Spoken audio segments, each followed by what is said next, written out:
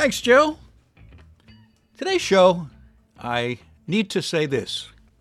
Boxes of meat wrapped tightly, riding in sealed compartments aboard huge military transports.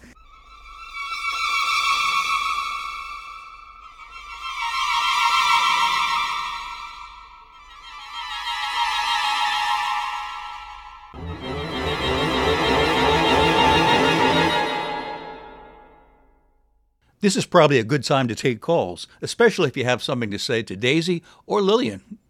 Hello, you're on the air. First-time caller. One comment for Lillian. In your poem, Sluggo, you pound out trash meat with great fury, but the last line is mild. Your work is weak, and your revival of Andy of Mayberry, had you not put the knife to Dr. Boyd, been a terrible failure. Any response?